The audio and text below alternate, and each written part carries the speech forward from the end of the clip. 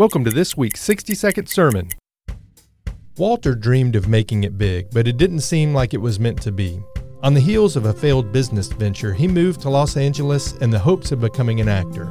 This attempt failed as well, and he was left with nothing but beans to eat as his debts escalated. Walter began to seek funding for his latest concept, but was rejected by over 300 financiers.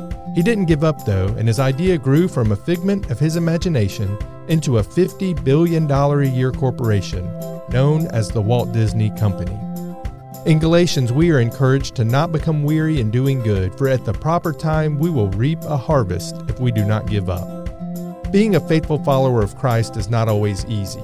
It requires faith, commitment, and perseverance. And while we may miss out on certain things of this world, Jesus has told us that our reward in heaven will be great. Let's rejoice and praise God for this eternal gift. We hope you've enjoyed this week's 60-second sermon.